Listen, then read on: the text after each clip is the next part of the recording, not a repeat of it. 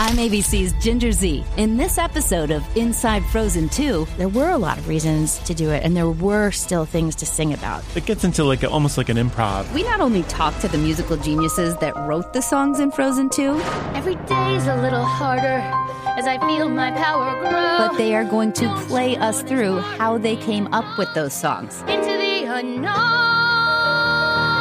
We're with the Frozen 2 songwriting team of Kristen Anderson Lopez and Bobby Lopez on Inside Frozen 2.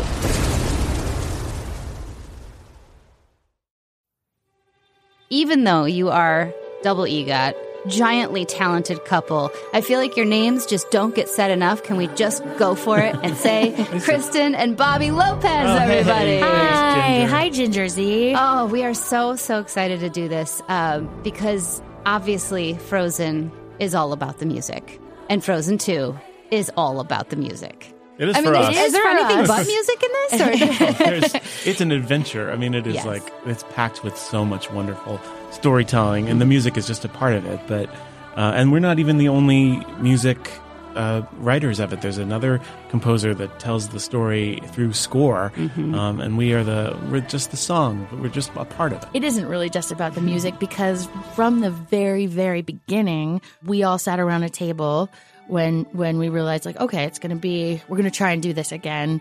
We all sat around a table and said, why do Frozen 2? And there's no reason to do it unless there's really something we need to say.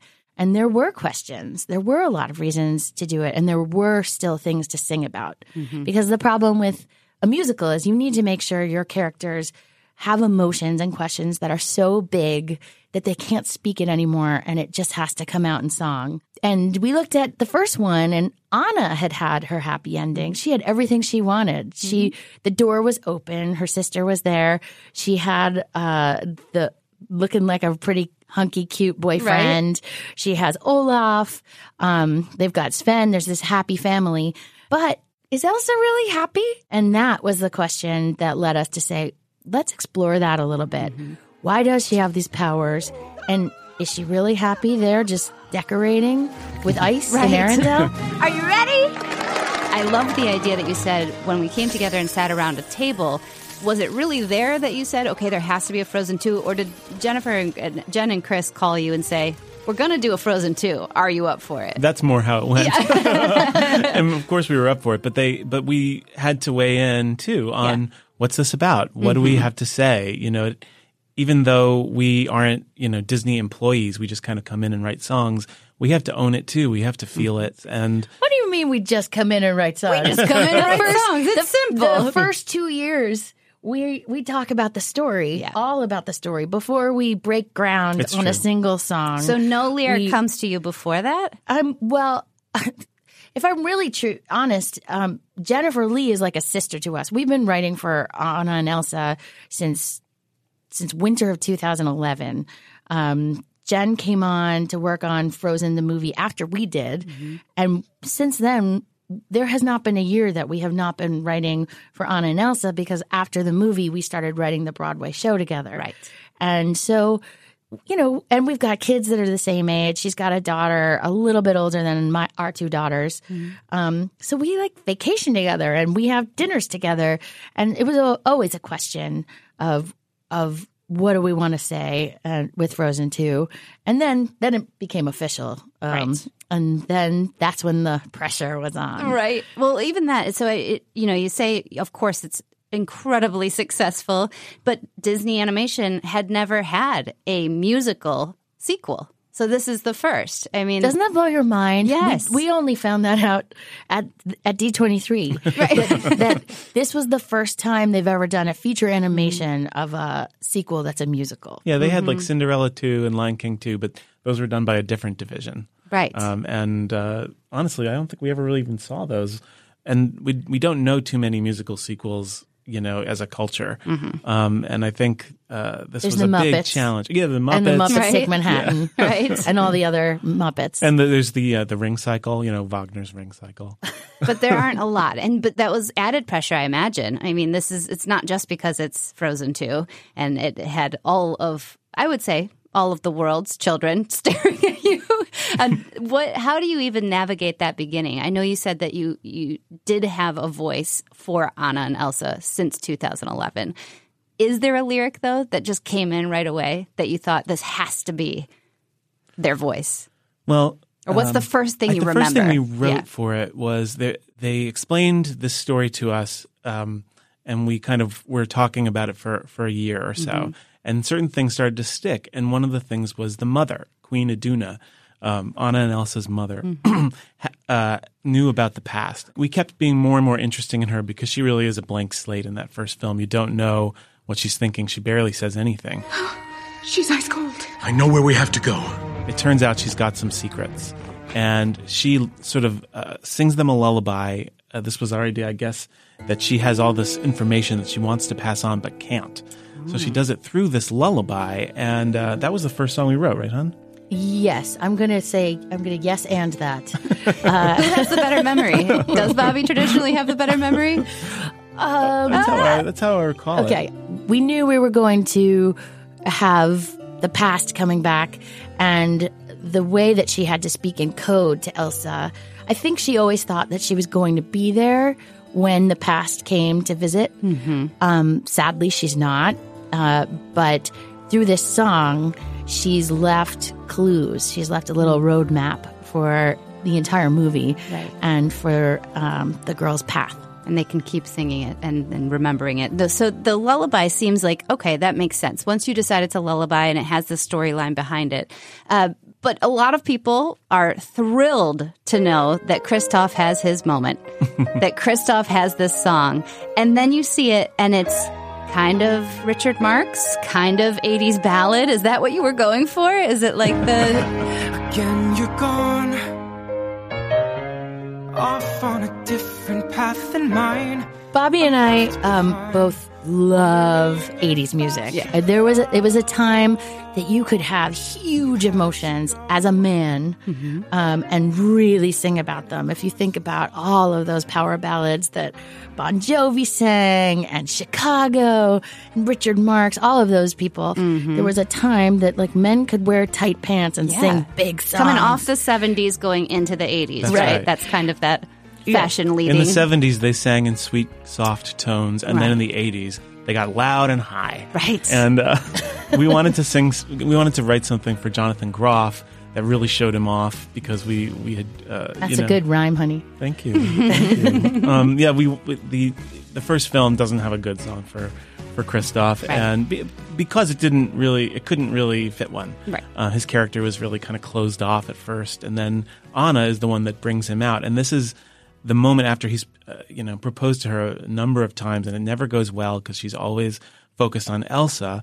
And then in the middle of the woods, he gets a very big proposal together, and it's really quite funny. And she's not even there; she's left, and without even saying goodbye. And he starts to question, "Oh my gosh, is this even happening? Does she even know I exist anymore? What's going on? What's going on with my life?" But here's the thing: every song that we write, we find that we have to find our way into what does this mean? How is this in our experience? How does it resonate with what we have to say?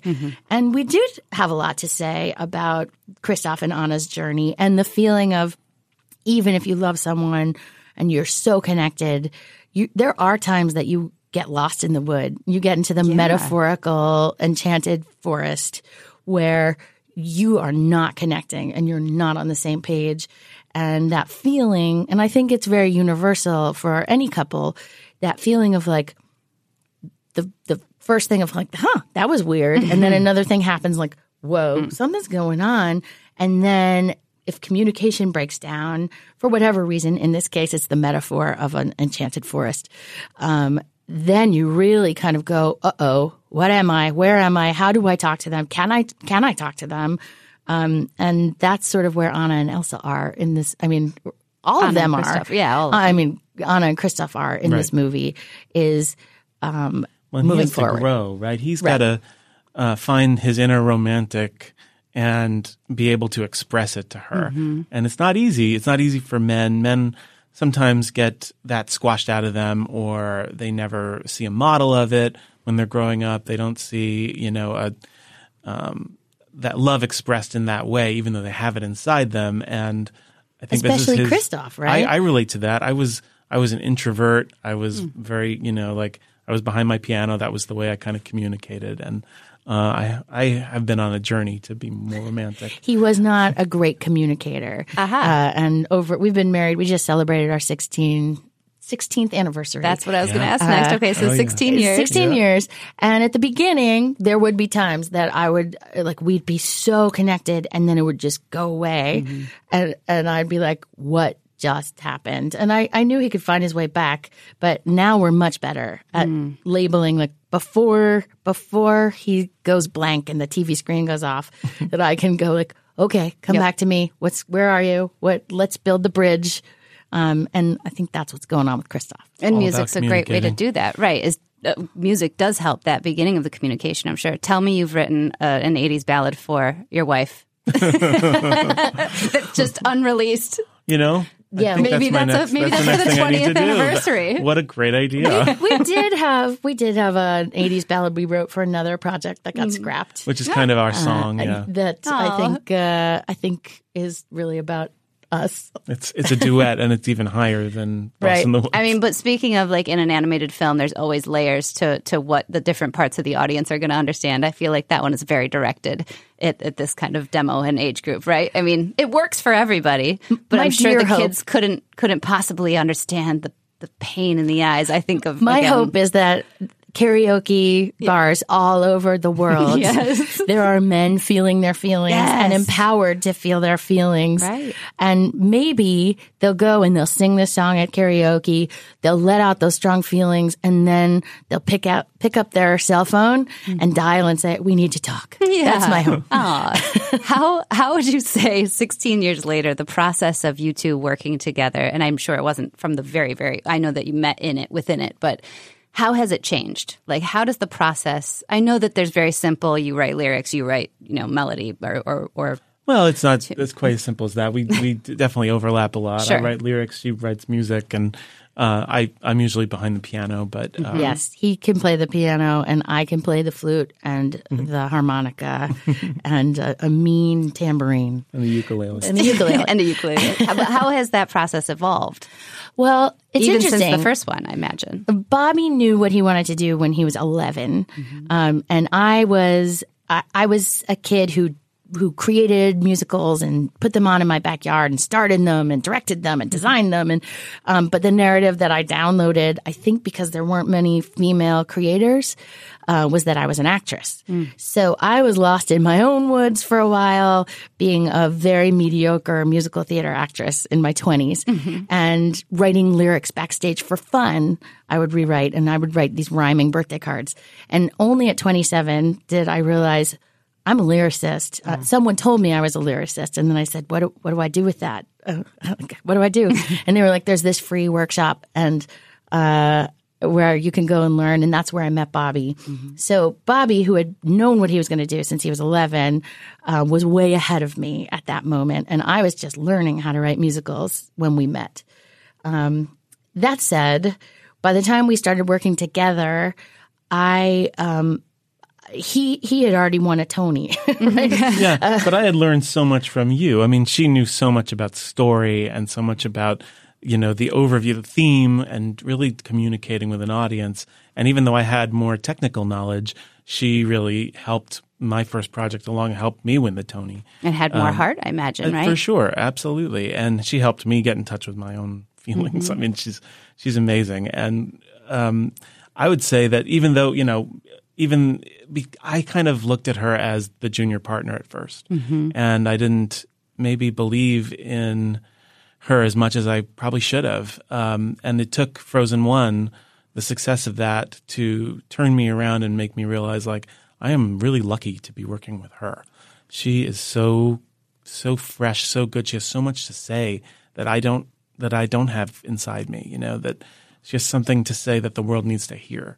And he's tearing up. He is. Oh, honey, that's very nice. It is very nice. You don't need to write the ballad anymore, because I think you just did, my friend. There are so many great songs. What was the easiest or what came to you the quickest? Well, Olaf's song was hard to find for a very long time. The middle of this movie, we knew the beginning, we knew the end. I think Jennifer Lee, who is a brilliant genius, had all of these huge ideas that we had talked about. And she was containing this giant 3-act epic scale movie in her head and allowing for all of the possibilities. That's what's so great and why her movies are fantastic, because her brain can allow for all those all those possibilities and hold them all. The rest of us were like, what? Can we nail it down, please? And yet we knew we needed an Olaf song in Act 2. And so we were under a lot of pressure. And there's this skating rink where we live, and I would go on Tuesday mornings when nobody was there, and I would just skate for an hour to kind of blow off steam. And I was thinking about how, oh my gosh, like none of this makes sense right now. It's all so scary, but I have to trust the process. I know in 3 months or 5 months or 9 months, this is all going to be okay. This is all going to make sense. And I went, and I ran up to the guy who rents the ice skates, and I said, "Can I borrow a piece of paper and a pen? Do you have a piece of paper?" Because I only had my winter coat, and I started writing the lyric for "This will all make sense when I am older." This will all make sense when I am older. Someday I will see that this makes sense. And I would skate a little bit, and then I would go over to the side to the railing and start and write a rhyme, and then I would skate a little bit more, and then I came back and I was like, here's Olaf's song. And then Bobby instantly sort of put it into I put my piano on a sled. And followed her around exactly. the ice. That is so Frozen of both of you. I know that the first score had your daughters in it, Katie and Annie. Are they back? No, not in this one, but they did help us out. They recorded a lot of scratch dialogue for Little Anna and Little Elsa. There's a flashback scene in the beginning of the movie that has them, and Kristen was the scratch dialogue for Aduna. Mm-hmm. And so it was nice for a little while. I got to see like this very touching scene in the beginning with their voices. It was a sweet thing.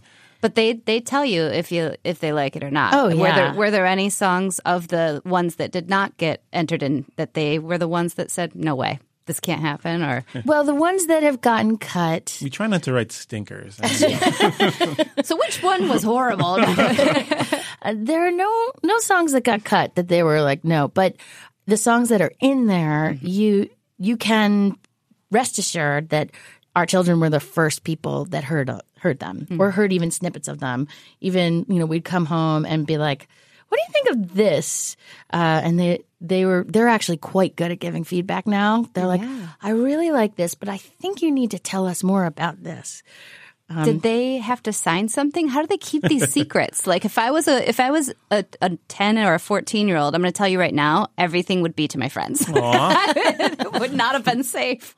I don't think they told anybody anything. Really? I don't think they were. What good girls. Yeah, I think they knew that it was important they not tell anything. And, yeah. I think maybe we have told them that if they share some of these secrets and they get out, we could be sued for all we're worth. There we go. And okay, maybe I would have been better then. Speaking of the film's gravity, because there is a lot when you mentioned it at the beginning, the pressure, and this is something that we spoke about when we were at D23, and I loved that you gave me so much information, by the way, that when the cast came in, they were like, where did you hear that?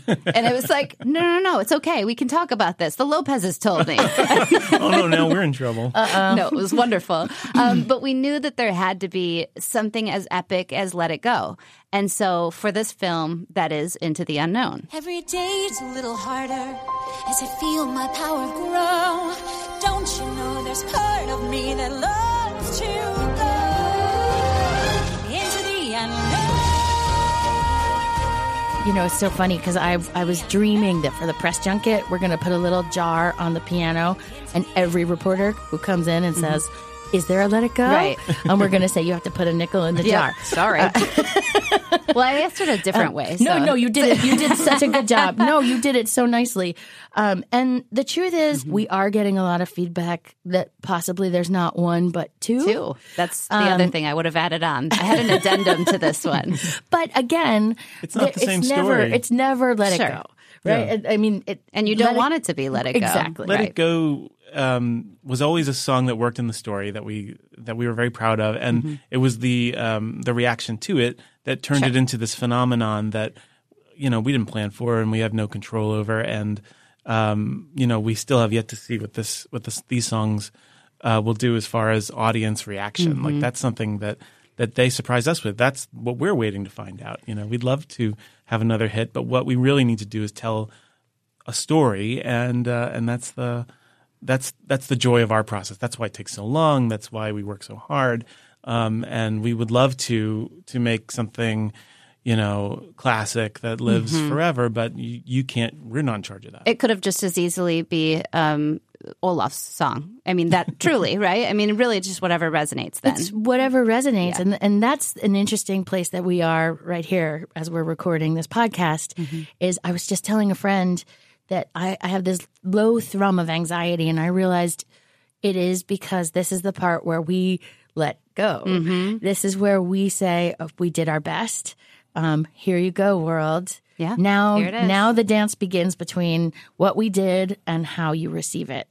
And that really is the beauty and the terrifying thing about what we do is that it's not done until you're in a collaboration with your audience and you're in a collaboration with the little girls, the teenagers, the senior citizens who hopefully will all see something about their lives up there and hear something in those songs. When you saw it and heard Idina sing and heard, all of the characters bring it to life, did it take on anything different for you, each of the songs? Is there one that kind of you went, wow, that's even better than I anticipated? Or I mean, Into the Unknown it's different from Let It Go in that it's the I Want song. She's the main protagonist of the story, and she is the one that's telling the audience basically. And she's not even singing to the audience. She's not singing to herself. She's singing to this other voice that she doesn't even know who it is or what it means, but she knows that it's calling her. And at first she's very she's reacting against it. She's kind of resisting it, and then by the end of the song, she can't deny that a big part of her wants to follow it. Yeah. And that's what the rest of the movie is about, her journey to follow this and find this voice and figure out where it is that she needs to be. Idina, to work with Idina, we always talk about her as like working with a Stradivarius. You're given this instrument unlike any in the world. And we've learned that sometimes Idina's superpower is how vulnerable she can be down low when you have her sort of very intimate with the mic, singing down low, kind of things that she's never spoken to herself before. And then as you bring her higher, you find this power, which is really what Elsa is all about. Idina really is Elsa in a lot of ways because she has this superpower and this ability to do things that you're like, no one can do that. But she also, this song, Into the Unknown, is about intuition and following your intuition, even when you know it may not be what everyone wants for you. And Idina is the most intuitive performer in the world, too.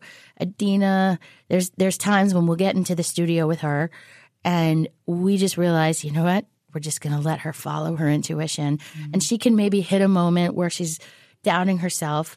And then you can watch her kind of go, can I have a second? And she goes into the stairwell and she does she'll start doing some vocalizations and you can just tell that she's centering herself. And then she'll come in and she will blow us all away.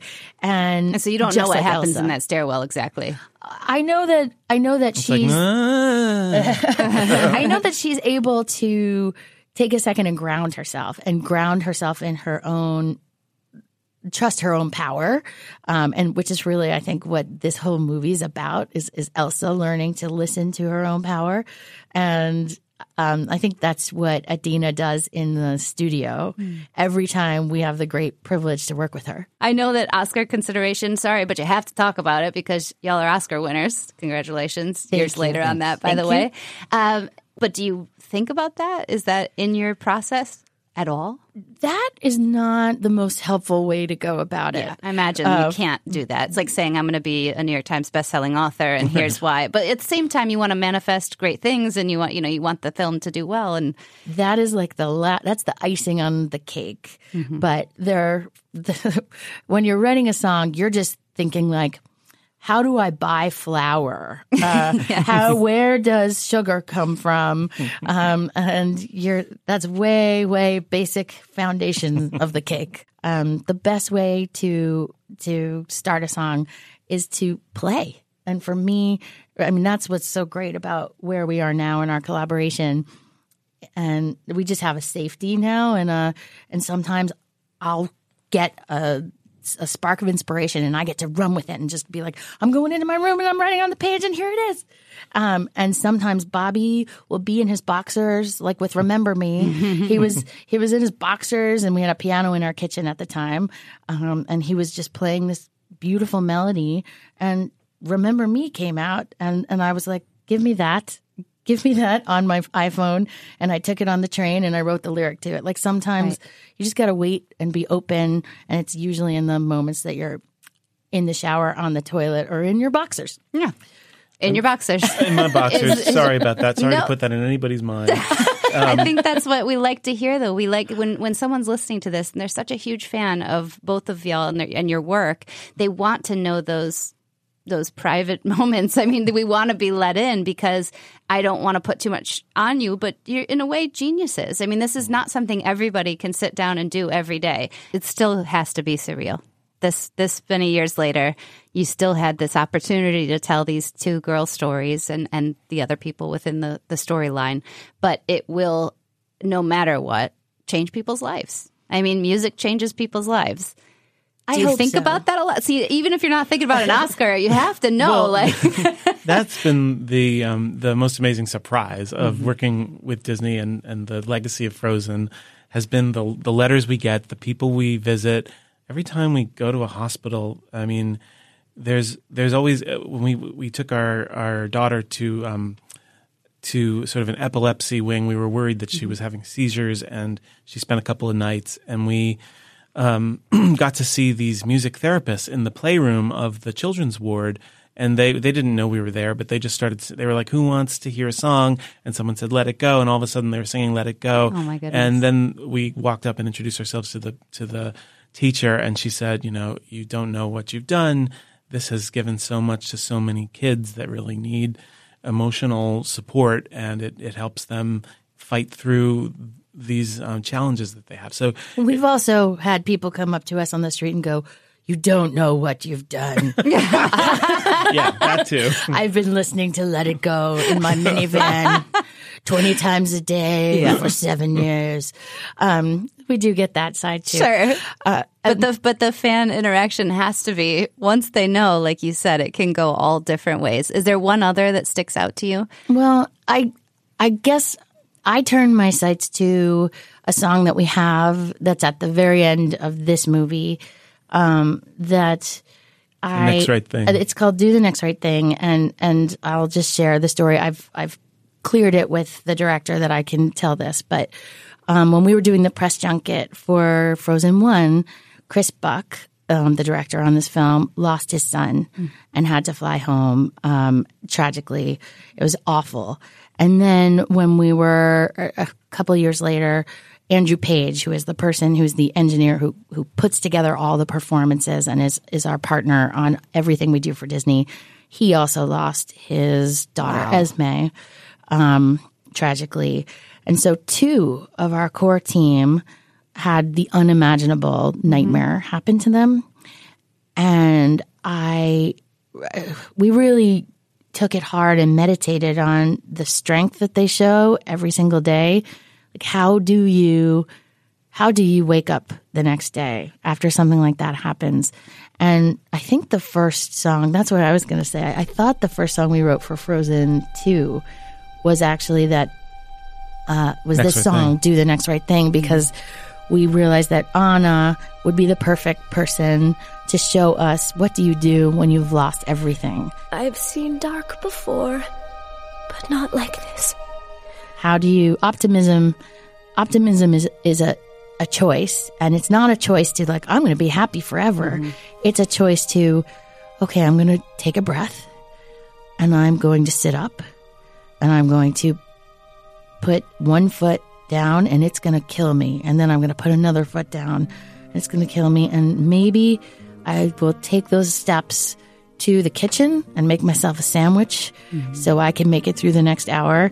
And I think we're sort of breaking down grief into those tiny choices with Do the Next Right Thing.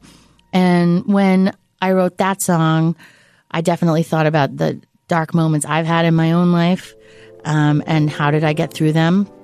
And I'm hoping that this song can act, if anyone's going through grief or feeling that they just can't get out of bed, that this song can be like a little prayer for them and shine a little light. So too. It sounds like I imagine their response when you told them this, that it was kind of born of this idea. Well, for Christopher. when we did send him the song, because we send the songs first to Tom McDougall, who's the head of music, and then he says, "Go ahead and send it," or sometimes he says, "Go back, not yet." In this case, we wrote it, we did the demo, and we took a lot of care with the demo to try and literally feel the breath that you would feel if you were this pulled down by the gravity of grief. And then we sent it to Chris and Jen, and we got the most beautiful letter back from Chris and Shelley, because Shelley is his wife. And I won't quote it for verbatim, but she did say, thank you for this. Thank you. Ryder, their son, thanks you for this and for speaking to that experience and allowing us to put that in Frozen 2. I love the story. Beautiful song. Going to be with us for a long time to come. So many thanks to Kristen Anderson Lopez and Bobby Lopez.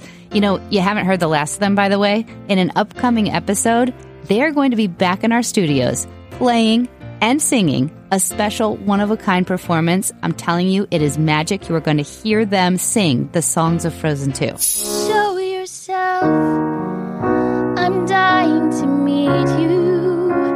Show yourself. It's your turn.